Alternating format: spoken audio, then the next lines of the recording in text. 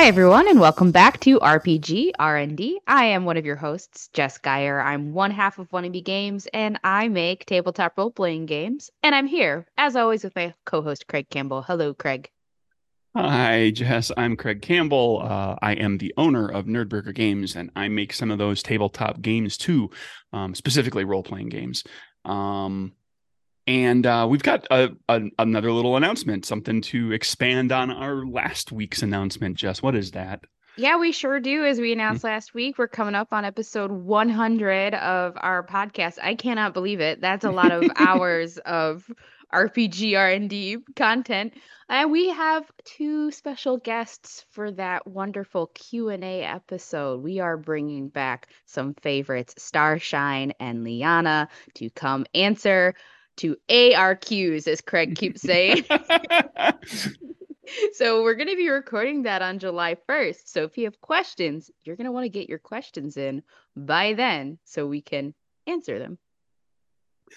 Yeah, and you can send those questions to nerdburgergames@gmail.com and include the subject line RPG R&D questions or episode 100 or something like that. And then I will pile those off to the side and we will compile them as we get close and see what all people want to ask questions about. There you go. Yeah. Do And that. Help us out. we're really excited for it. It's 100. Big news. 100. As they would say up in Wisconsin, where I'm from, and actually, Jess, you're from up in the Midwest as well, that would be pronounced 100. 100. The episode 100. Well, we also have our current episode to cover today, Craig. Craig, you want to introduce our guest for today? Sure. You know him, you love him. He's back. Ben. Hi, Ben. Hello, it's me. I'm Ben. I also make tabletop RPGs. My original one is Lightning War, the Fantasy World War II thing. And just this past February, I did a free, super unofficial John Wick RPG called Murder Ballet. I love that name. Yeah, I can't claim credit for it. It was how my friend Nathan pitched the movies to me. And yeah, so It's really interesting that that's the way it was pitched because John Wick 4, there's like a significant amount of ballet in it, and I don't remember there being that much actual ballet in the other ones. no, he said it was more about like the cinematography and the choreography. No, Uh, I know. I yeah, just think it's so really funny. There's like a whole yeah, ballet yeah. I remember thing. there was actual ballet in the Yeah. third movie, I think, but I haven't seen it in a minute. So if you Yeah. make enough movies and you don't want to get repetitive, you kind of have to do a lot of different subject matter. yeah, So like eventually you're going to get around to, Irish step dancing, and you're going to get around to It's the natural order of things. what other movement based stuff can we have? Uh, tap we're dancing. well, we're not talking about movement and ballet today. We're talking about turn-based initiative today. A topic that apparently is a passion of Ben's. Ben, why Yes. did you choose this topic? So I chose this topic because initiative systems are one of the first things I like to tinker with when I start designing a new system. One of the fundamental articles I read, like very, very early on when I was first getting into studying game design, was an article by Mark Rosewater, um, who was talking about 10 things that every game needs. And one of the big points on that list was interactivity between players. And he argued, that was one of the reasons for instant cards in Magic. It gave you a reason to pay attention during the other player's turns because you were sitting there waiting for a chance to use that instant card you had saved up. And as a result, you're still engaged with the game and paying attention even when it's not your turn. And in tabletop RPGs in particular, there is a strong tendency where your turn comes up, you do your thing, and then you look at your phone for the next 5 minutes while everyone else is doing their turns. And for me, finding ways to get that kind of instant mechanics or the reactions or the interrupts and stuff like that, or just having a less predictable turn order is a really important way for me to keep players more engaged during the game. I've often found that, especially in games where a turn, especially it's usually in combat. There's not Mhm. like in D&D, there's no turn-based rules for any time that you're not in combat. And sometimes those combat rounds can be so long. Like Mhm. like amazingly like stupefyingly long. And you're sitting there like you said, with really nothing to do as a player. And it's a really easy way to make somebody, especially somebody who's there for the role play and not necessarily for the combat, or maybe they have a character that's not like great in combat, or like is like a you're not the fighter, you're not like making two swings, three swings per turn, you're not doing all this crazy acrobatic stuff.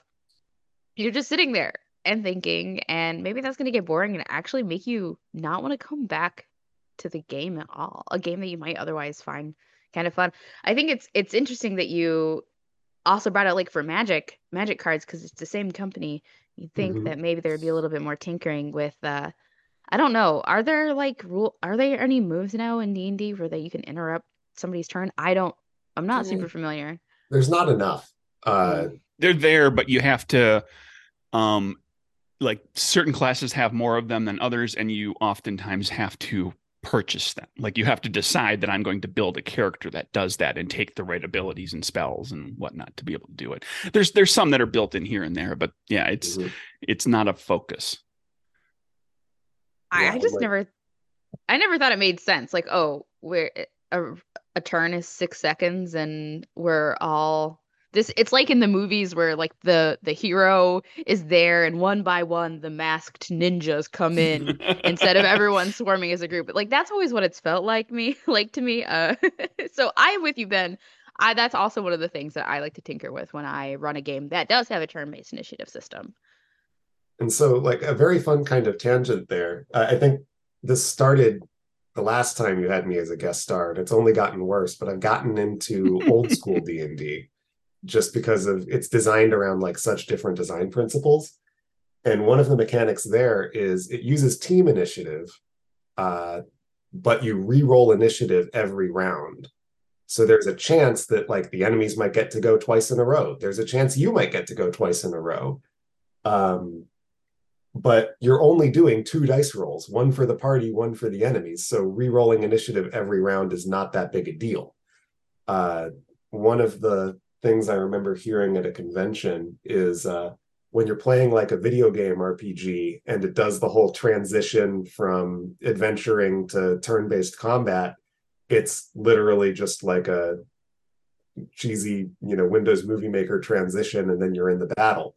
Um, when you have to roll initiative in D&D, it's like a 2 to 5 minute loading screen. Mm. And yeah. Yeah. So what do you do in the old school D&D where like if it's a team initiative, how are there rules to determine who goes first within the team? So there are extremely vague rules, actually. I've never encountered any old school system that kind of handles it the same way, because all of them have sort of different interpretations of these like arcane old school D&D rules. Mm. Um, at this point, D&D was still like very, very wargamey. And so it had a very wargamey um, order of actions. Like it would be everybody moves, and then if anybody was making ranged attacks, those would be next. And then if anyone was making melee attacks, those would be after the ranged attacks. And if anyone was casting spells, those would trigger after the melee attacks. Um, and then anything else you were doing happened after the spell casting.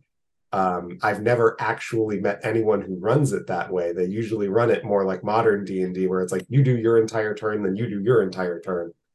But uh, according to the rules as written, that is the way you're supposed to do it. That's it. It's just it's so interesting to me. The wargaming stuff too. Unlike in D&D though, like where if you're attacking, you're rolling a die against somebody's static number and they're not doing anything. There's no like agency in the defense aspect in D&D. But in wargaming, usually you are rolling dice for defense. Like the attacker will probably roll some dice and you will probably roll some dice. Like you are doing something and you have to like really think about strategy and the way they're positioned on the map might change. It's just something that I don't think translates really well to a game. If like a lot of people don't play D&D with maps, they don't care. It's all theater of the mind. I don't think that that idea of like, oh, you really have to think about what's going to happen next translates very well when the numbers aren't as important. Like I feel like there's a trend in modern day gaming where the numbers and the maps and the precision doesn't matter as much as the theatrics of it. But yet we still hold on to this like you go, then I go, then you go, then I go kind of, I don't know. Interesting. And yeah, do you mind if I actually pivot to the complete opposite extreme, one of my favorite initiative systems? Yeah, for sure. That feels like it. So this is the unofficial Reddit Dark Souls RPG by Emmanuel Galetto. This came out like a few months before the actual like 5th edition D&D based Dark Souls RPG. But first, speaking to that theater of the mind bit, the way combat works in this Dark Souls RPG is it is designed from the ground up for theater of the mind, which is really kind of surprising for a game based on where like positioning and timing and everything is so important. Right. But the way the game handles it is there are 3 sort of rings that you visualize combat happening in. There is the forward ring, which is where the characters who are going all in super aggressive are located. There's the defensive ring where basically most people usually are. And then there's the back ring. If nobody is in the aggressive ring, then characters from the back ring get pulled into the defensive ring. So there has to be someone up front tanking, or else your casters can't sit in the back and throw spells from a safe distance. But it lets you get this kind of, there's still strategic positioning and everything, but it's done in a very theater of the mind friendly way because you're going to be in one of these 3 places. But the way it does initiative is there is no initiative. Every player rolls dice equal to their stamina stat, and you spend those dice to take actions. The catch is you can only spend dice on rounds less than or equal to the number on the die. So, oh yeah, like most characters get like 3 stamina dice. You roll like a 1, 2, and a 5.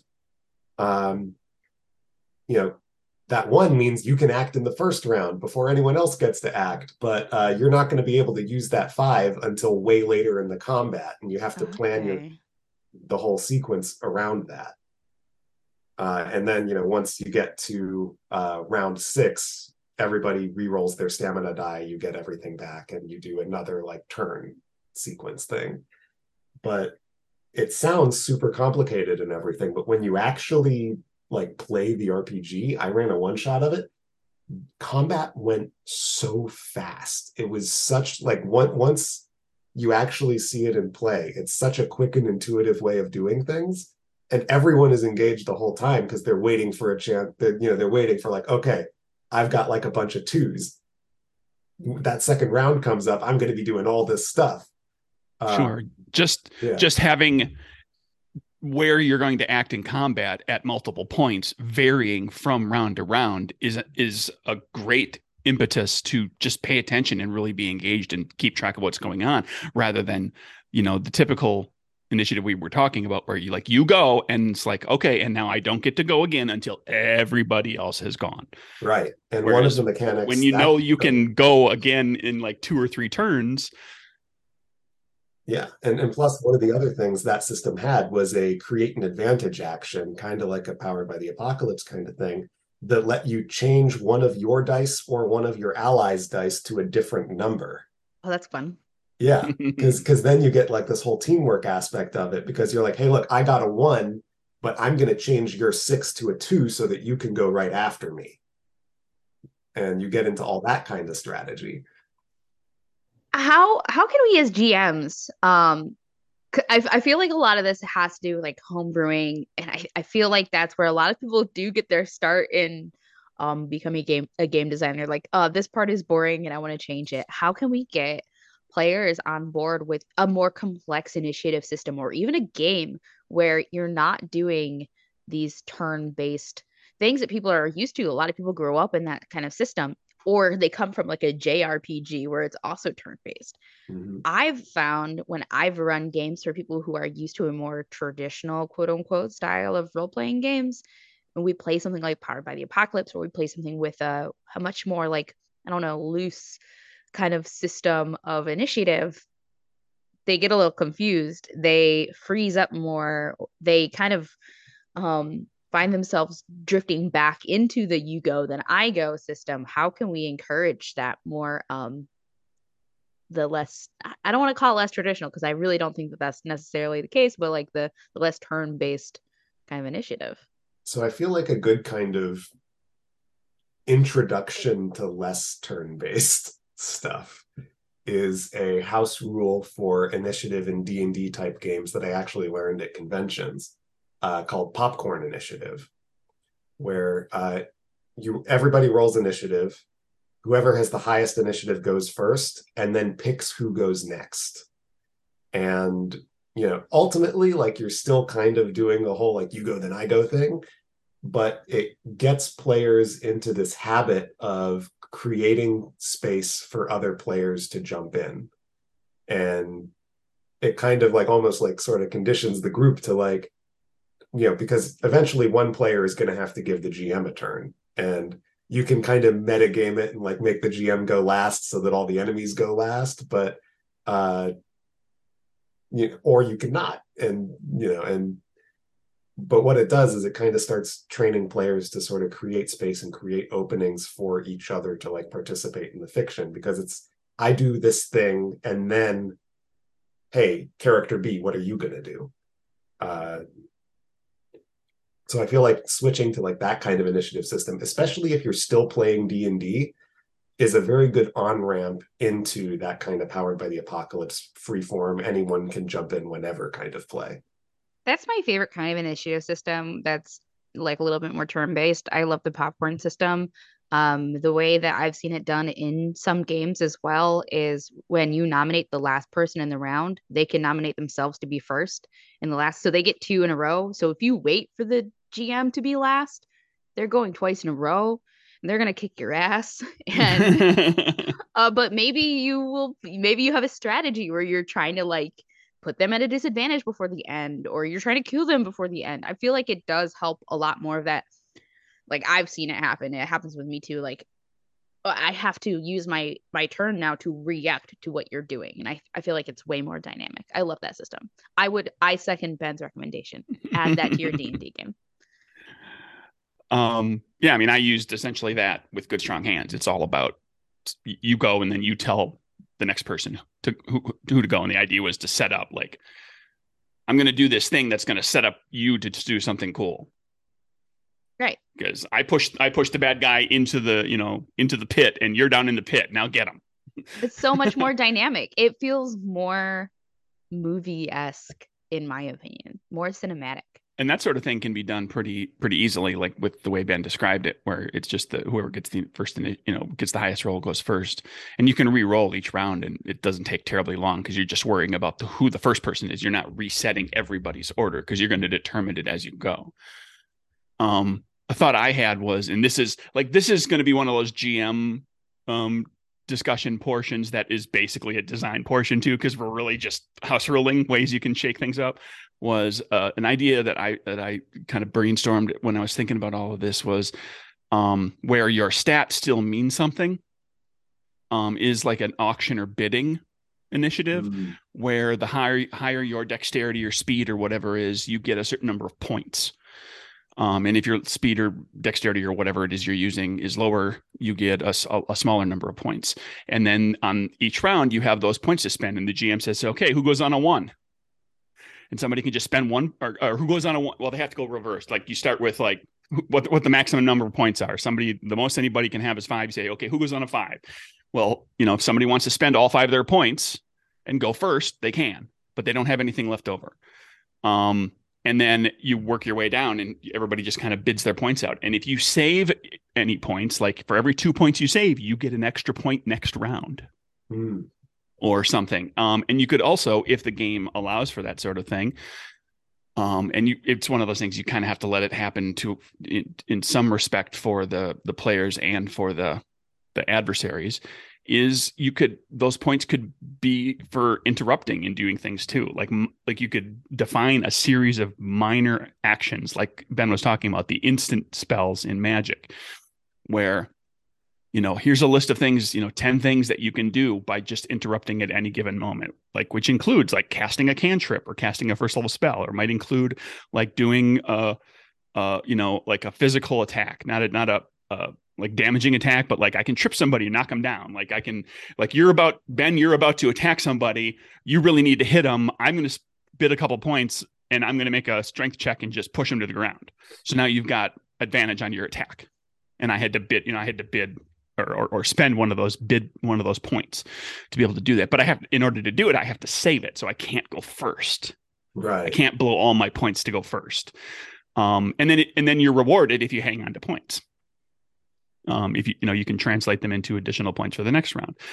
That's just a potential. That gets a little more complex, but it makes everybody paying. Everybody's going to be paying attention to exactly what's going on. If if they're sitting on any points to do those little interrupting actions, or they're deciding I'm going to hang back here and I'm going to go last, so I'm only going to spend 1 point when we get there. I might blow an interrupt, but I'm really wanting to try to save up points so I can so I can go super fast next round or get 2 attacks or whatever it is that you allow in the system. Like there's different ways you can spend those points. As long as the points aren't there aren't too many of them, it doesn't become a bookkeeping headache. That's a way to do it. And if you do allow additional attacks, it could conceivably just shorten the number of rounds to get through the combat anyway. So you'll still do everybody will get the same number of attacks that they would have if it would have just gone in a different order and maybe taken longer and like redoing this and redoing that. It just shakes it all up. That is in no way, shape, or form designed well. Like that needs to be written up, kind of figured out and play tested and maybe tweaked as you go. That's a thought.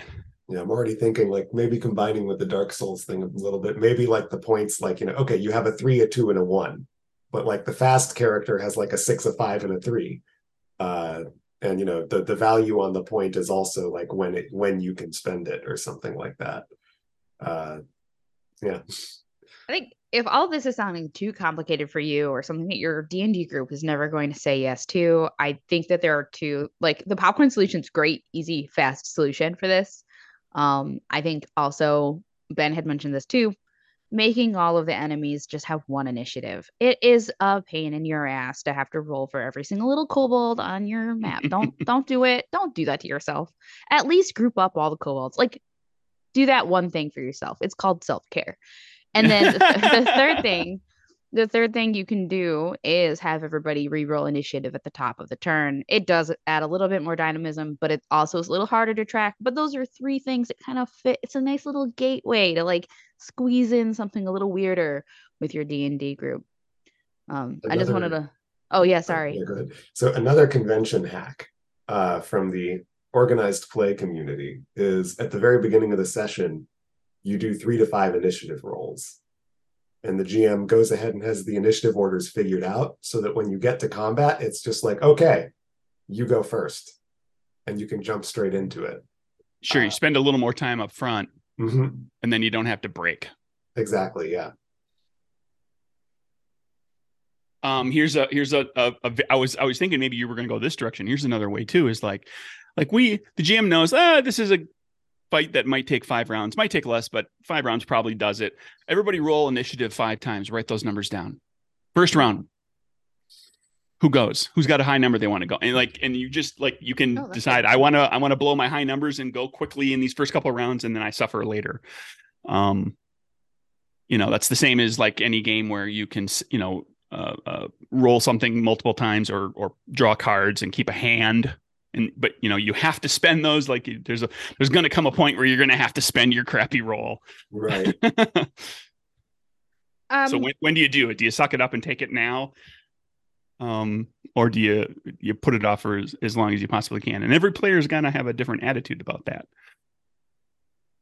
Right. So you've been GMing, you've started messing around with your initiative system. You found that you really like messing with the rules, and then you start finding other things you want to change, and lo and behold, you're writing an entirely new system. I'm sure this has never happened to any of us. Uh, let's transition to the design side of initiative systems. I know we've already really been talking about this. These are all design ideas for your game. Um, I'm curious about the fun initiative systems we have either seen in design or that we were planning on designing or that we have designed.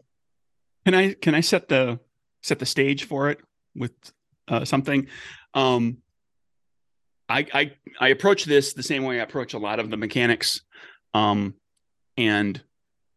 I've not necessarily done it terribly well with initiatives. I've got games that I've designed where the initiative system is very simple, and I didn't really give them a great deal of thought. But I've been trying to kind of be more thoughtful about it in the last few years. And just like with any part of the mechanics, like what is it you want the initiative system to do? Is it just assign an order? That's all you want. That's all you care about. It just like gets everybody in an order so that everybody knows whose turn it is and when their next turn's coming. Do you want to use it to support a theme, like a thematic element, like Ben was talking about with where the popcorn thing, where somebody goes and then they decide who goes next, and that becomes like that changes how combat and those action sequences work thematically. Do you want to provide a system that provides maximum versatility? That means more complexity. And where's the line where you cross into too complex and potentially confusing people? That's something that you can think about before you design initiative. Are you providing a strict set of rules that are intended to be solved like a math problem? If you have the rules set up in a certain way with certain ways to spend points and use interrupts and delay actions and all that sort of thing, like that becomes like a little metagame. Like deciding when you're going to go and how you're going to interrupt and how you're going to do things is a puzzle that you can solve as you play. And some people really just like picking apart the puzzles that games provide. And one of the things too, like with the fast action, slow action that you see with like Shadow of the Demon Lord. Yeah, I was hoping that someone would bring it up. It was on my list. That puts a focus on the characters. Like everybody chooses to take a fast action or a slow action. Characters always go first. So the fast characters go, then the fast villains, foes. Then the slow characters go, and then the slow foes. So the characters are always going to start the fight. Unless there's maybe like one thing that they had to react to that kicked the fight off. But once everything's going, once initiative is happening, there's always going to be probably, as long as somebody takes fast, there's going to be a character that's going to set the tone, have the first action, and that flavors the game in a certain way when it favors the characters like that, or gives you the opportunity to favor it. So those are all just, some of the things that you can think about. And so I guess, the things that we've designed or other systems that people that have designed that we are familiar with and we want to talk about, like we can kind of think about those in those terms as well. Yeah, I liked Shadow of the Demon Lord's initiative system so much. I shamelessly borrowed and tweaked it a little bit for Lightning War. It's a relatively easy one to just co-opt into a lot of different types of games. Just have to figure out what the difference is between fast and slow actions right in your game. So you were talking about theme, like the way you can use initiative to reinforce a theme though. And in Murder Ballet, to get that kind of John Wick feel, there is a fixed initiative order of rivals, your like, mini boss enemies, then the players, then the enemies, then your allies. Because when you're watching the movies, like John Wick always gets the drop on the enemies, but whenever like another assassin shows up or like one of the like mini boss, like big henchman kind of characters, they always somehow get the drop on John. So to kind of reinforce that theme, it's like, okay, yeah, the players are always going to get to go before the enemies, and they're just going to get to like clean house. But if there's a boss enemy, that enemy is always going to get to go before the players. That tells a story. That tells, just like in the movies, that tells you the story of this person, this foe is significant. Exactly. This one is no joke. You have to be worried about this one. Yeah. So, and you don't have to pause the game to roll initiative. The action just keeps flowing.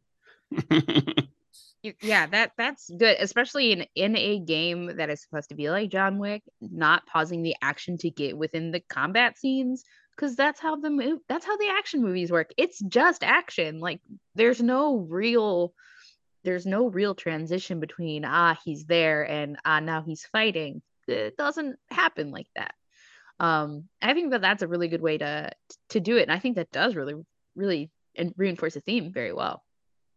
Plus, one of the other things is that your biggest enemy as a game designer is action economy, because the players are probably going to nuke your boss anyways. Like whether they like, so you might as well let the boss do something cool first, you know? Like, No, for sure. I mean, that's always the thing that I hate the most. Like you have this really cool boss fight set up, and then all of the players go first, and they're like, "Oh well, great, cool. My guy is dead. All this the cool stuff I had planned is now shot, and there was no purpose really in this combat at all. We could have just narrated this." I agree. I also like I like initiative systems that reinforce a theme of control, like in Destiny or lack thereof. I really like games that have that as a central theme, and then within their initiative mechanics, they have a way for the players to seize the initiative at any point in time. They're I really enjoy people being able to do that. Usually it includes some sort of sacrifice, like you get 3 turns, but if you take 2 of your turns, you can take your turn whenever you want to. It puts you at a slight disadvantage, but you can go now. You can do the thing to save your friends. You can do the thing to have the cool moment, because this is about the characters doing cool things. It's not about things happening to the characters.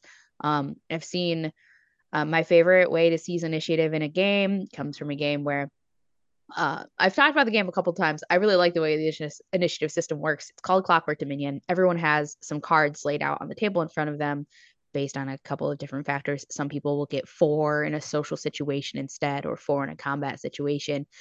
It's usually between like 2 and 4, I think.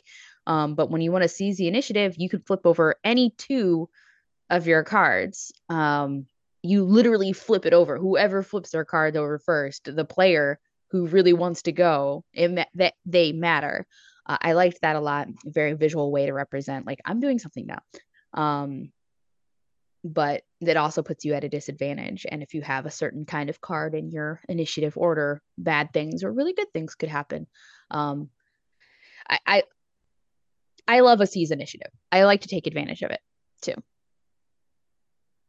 Ben talking about John Wick and theming it for like John Wick style fights got me thinking about like what are some of the classic fight types that you see in very action heavy movies. And Jess mentioned, everybody surrounds the hero or heroes and they just circle and wait. And there's the hallway fight where you're trying to get to the end of the hallway. There's a reason to get down there as quickly as you possibly can, but you're for the purposes of the storytelling, you can't just run down there.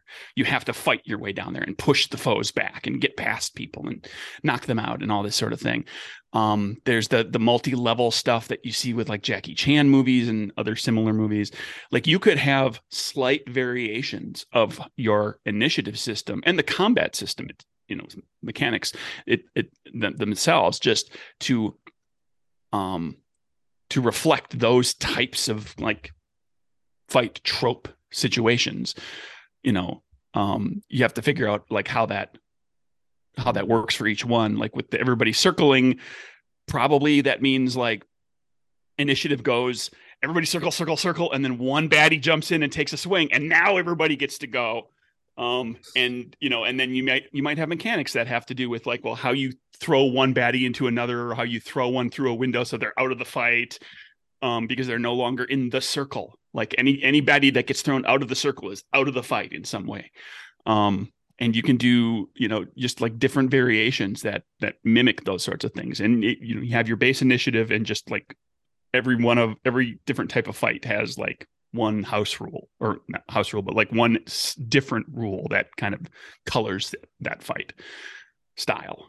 Yeah, to the interactivity element, I'm thinking about the Assassin's Creed games and how so much of the combat system in that game is about like the counterattacks and the timing element there.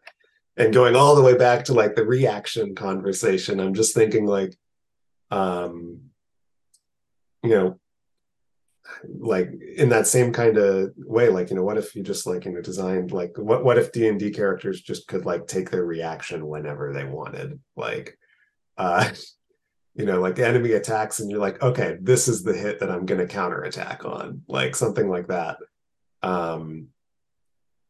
To just add that kind of extra level of interactivity and dynamism in there.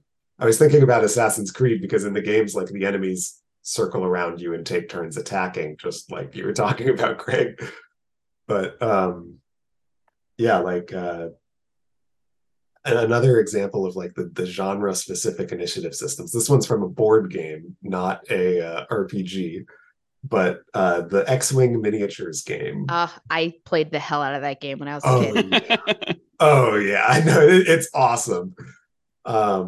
But so the way that game works is every pilot has a pilot skill, and the ships move from lowest pilot skill to highest pilot skill, which means you, the player, have to move based on where all of the ships currently are. But then when you get to the combat phase, they shoot from highest pilot skill to lowest pilot skill. So the best pilots move last but shoot first, which means, as the player, you have to anticipate where people are going to be in order to move the ship effectively. So you yourself have to kind of be able to strategize a little bit more. But then, you get to just blast people.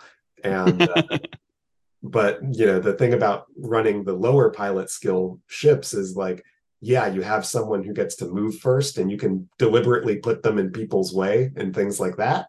But since you're having to move based on where everyone currently is, it's like, man, I really need to be there, but there's still a ship there, so I can't do that move. And I've always been really curious about like, how could that make its way into a tabletop RPG? Like, how could we make that work? And it creates an interesting kind of situation for players with different pilot skills, is that the person who goes first has to anticipate, as you said, but then everybody else moves, and now the whole battlefield has changed. So they've got to rethink, like, how am I going to deal with this? But they've got the longest amount of time to make those decisions because they're going to be going last. Whereas the person who moved last, because of the highest pilot skill, already knows what the layout is, moves their ship to where they want to be to do the cool attack or to do the maneuver or whatever it is. And then they don't have to really think about it too much because they've already absorbed all that information during the course of everybody's movement. So it actually, like, it allows it doesn't screw you as bad being the slow one. Like you do end up going last, but you do get plenty of time to figure out what you're going to do based on the battlefield changing. I really like that.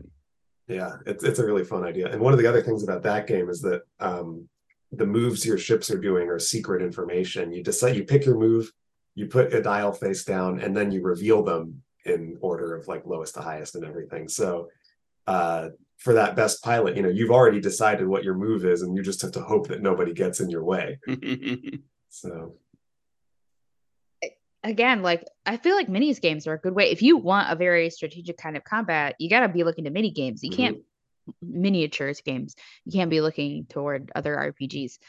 You gotta steal ideas from the experts in the field. I feel like HeroScape does a system where you have like 4 little cardboard things with numbers on them. One of them has nothing written on it, and then there's 3, 2, 1, I think.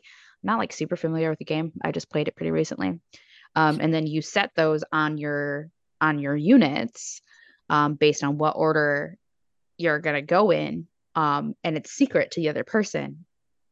So like there's a lot of strategizing you do within the game, and then everyone reveals like, okay, who's going first, but you only reveal it when they go, which is very, very much like a fog of war kind of idea. Like you don't know when someone's going to move until they do. I liked that in that game as well. And like I said, with minis games too, like there's a lot of stuff that you can do on the other person's turn. Like reactions are important. I think adding into your initiative system a reaction move, a reaction initiative, or maybe like a certain amount of reactions you can have per turn, or however you want to do it. I think that that's a good way to keep people engaged in the game. As is like in Powered by the Apocalypse games, there's not really an initiative system. You react to what is happening within the game. So it's about kind of legitimacy rather than like a mechanic. It's kind of about like the narrative legitimacy of the who gets to go. You are really far away from this thing that's happening. Of course, you're not gonna go next. It's gonna be the person who is being impacted by this hard move that the GM is taking. And I think that works out really well too because the GM isn't rolling anything either. They're not. It's another thing I could go on forever about is whether or not the GM should ever be rolling dice. But I feel like that taking maybe some themes from there, as far as a more nebulous rather than a crunchier system, writing in some rules of like, okay, what's a legitimate reaction? When is it legitimate to take a move? That I feel like that requires more buy-in from the players than a really complex mechanic system with a lot of really spelled out rules. But I really like those kinds of systems. And I think that those work as well, even in games where combat is not necessarily a focus. Maybe it's all like social drama or like adventure style exploration. I think that works way better than like here are the exact nitty gritty rules. Yeah, it's almost like the Blades in the Dark like flashback thing at that point, where it's like, and then this bad thing happens, and the thief is like, nope, I have this reaction thing that says, no, it doesn't. I get out of the way in time. Like, Yeah. you can also use those reactions to sort of emphasize things in the fiction that like characters should be able to do. It's the Magic the Gathering counterspell thing. GM says this bad thing happens, and you get to go nuh-uh for whichever reason your character finds appropriate. Or just hitting on like a couple of things that people have said, for good strong hands. I already described how like, the first character goes and then that player decides who goes next. And Ben made the comment, well, like at some point somebody has to pick the GM or the bad guys to go next. Well, in good strong hands, you never pick the GM. You don't have to because the GM doesn't get a turn. The adversaries, and as well as like environmental situations and things like that happen in conjunction with each individual character's turn. So if I go first and I say, okay, Jess, now you go, the GM at that point decides, okay, there's one creature that's threatening Jess's character. Do that creature is going to get in their action now. Do they go before Jess or do they go after Jess? And when the GM decides to have characters go, and they're completely free to change it up from round to round, from character to character, from situation to situation, determine kind of colors how difficult the fight's going to be. Because if the GM is consistently having the foes go before the character, there's a possibility that the character is going to get knocked out of the fight before they get their turn. So it's potentially more deadly and more dangerous. If the foes are always going afterwards, this is more like, okay, this is going to be the opportunity for the players to shine more. They're going to take stuff out before it really gets to do too much. And you resolve all those things. Like if the character's in a zone, an area where rocks are falling, like that's part of what's happening too. We have to have you make a body reaction check to dodge any falling rocks and see if you get hurt that way. And then you take your turn because now you've managed to keep yourself safe from the rocks. And so like there's a lot of different ways that you can design a initiative system that doesn't rely on numbers at all, that that changes and shakes things up consistently as far as character turn order, that allows the GM to do all sorts of different things. And Jess knows this, and I'm also just throwing this out there because the GM doesn't roll any dice. And Jess is a big fan of that. So it's just like the GM is just deciding, okay, this is when the trickster is going to try to tie your shoelaces together before or after you decide to run away. In good strong hands. So there you go. I'm particularly proud of that particular kind of system because it's very narrative oriented. It allows the players to kind of decide the order that everything comes in, but the GM can kind of throw curveballs at them. It's funny because I'm on like the opposite end of the extreme as Jess, it sounds like. I like playing Powered by the Apocalypse games, but I can't stand running them because as the GM, I want to roll dice. Yeah. Like for me, that's part of the fun. And so like I always have a really hard time running systems where it has a more passive GM like that. Because even though like I'm the one deciding when, where, and how stuff happens, I want to play with the dice too, So There's no one you can always just roll the dice for the sound. yeah. If you like the ASMR of the dice, you just do it. Just clicky clack. Yeah.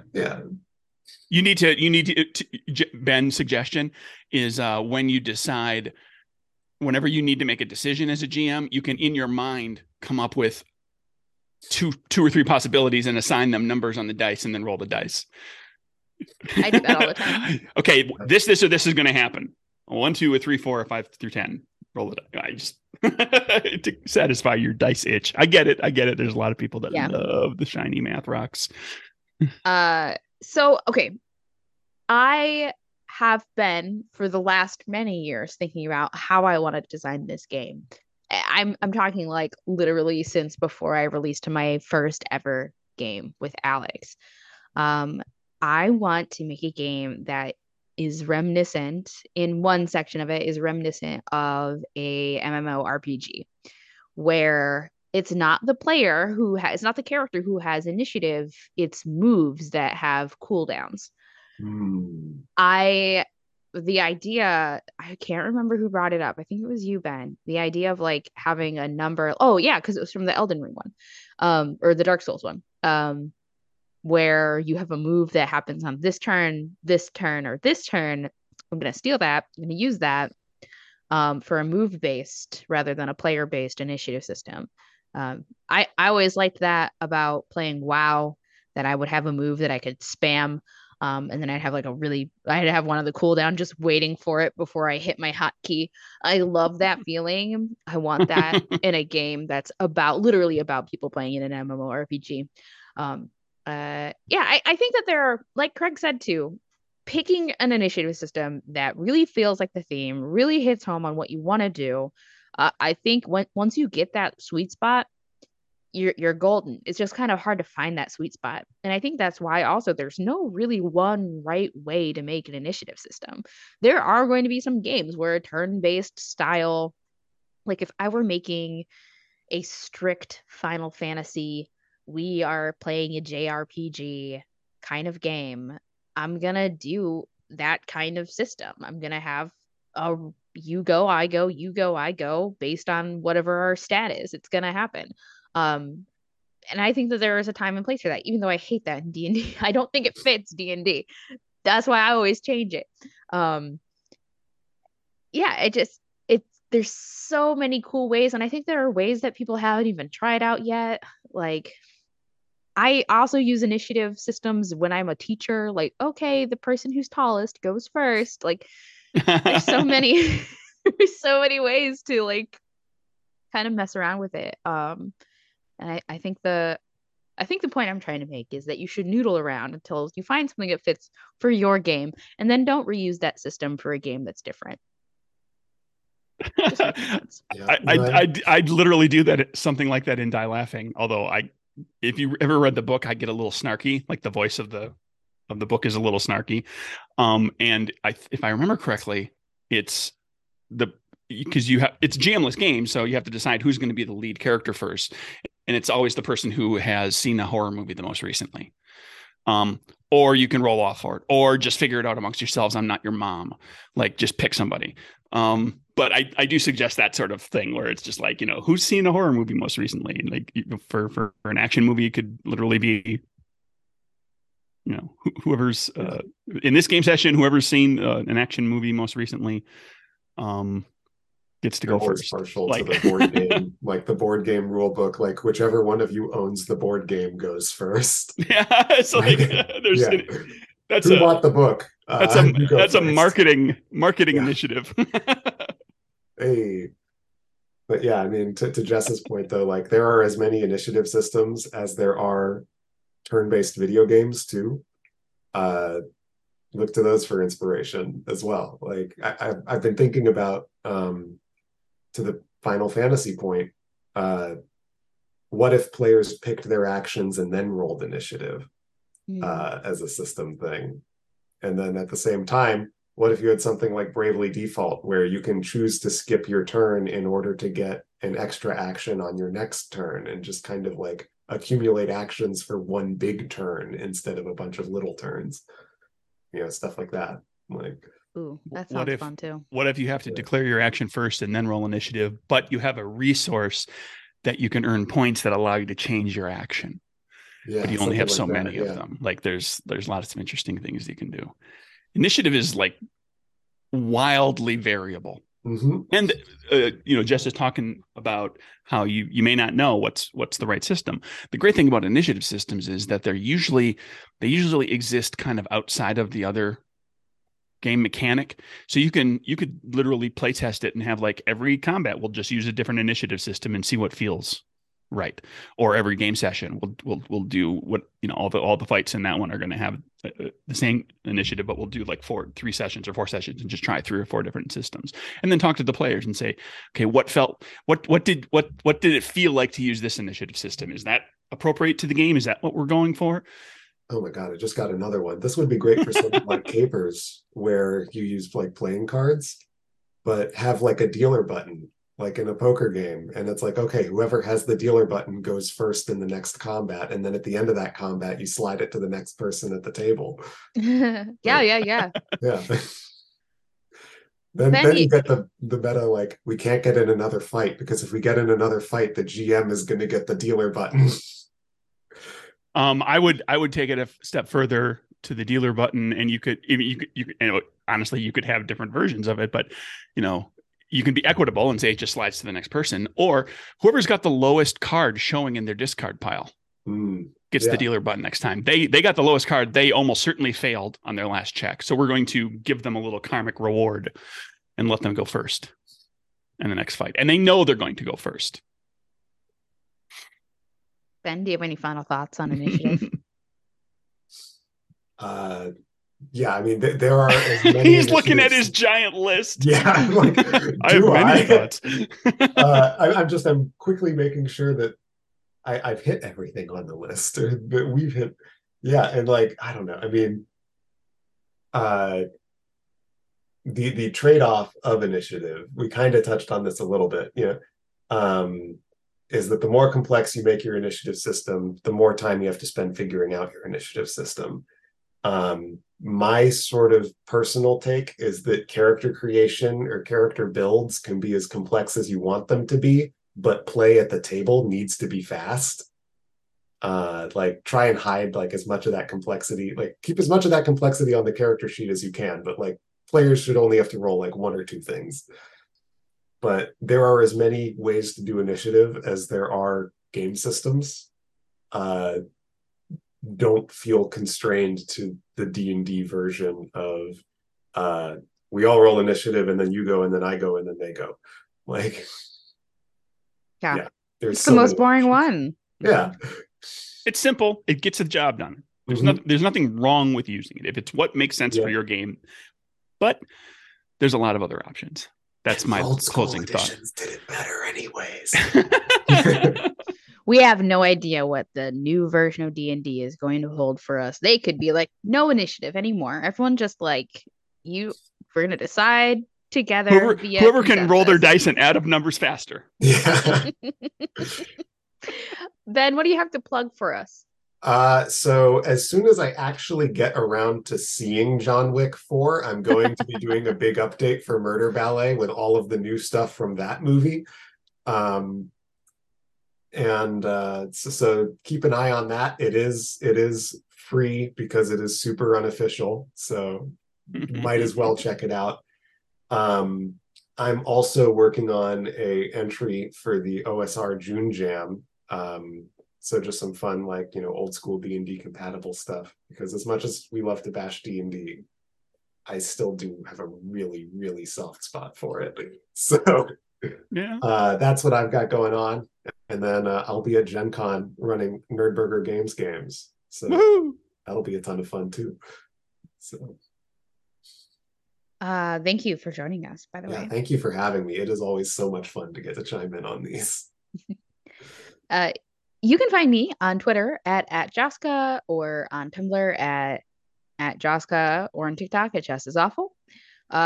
You can find my games at wannabegames.com or DriveThruRPG or itch under the same name, Wannabe Games. I'm actually currently staring at a bunch of stacks of the Means of Magic, which I'm really excited about having a physical form of, and that the spine did not drift on my bulk copies like it did on all of my proofs. I'm very happy about that. So backers of the Kickstarter are going to start seeing their stuff arrive finally in physical form.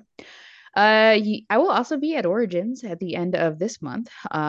Origins Game Fair in Columbus. I will be helping with the IGDN. I will also be running some Moonpunk and the Means of Magic there. So you can come find me if you want to say hello at the IGDN booth, whose number I do not know. I will never remember a number. It's in row 1, halfway back. Yeah, it's actually fine. Go find Free League Publishing. I think we're across the hall from them, if I remember right. Across the little way. You can also, again, don't forget to submit your questions to Nerdburger Games. That's right. We're sending them to you, right, Craig? I'm not making that up. Nerdburgergames at gmail.com. That's correct.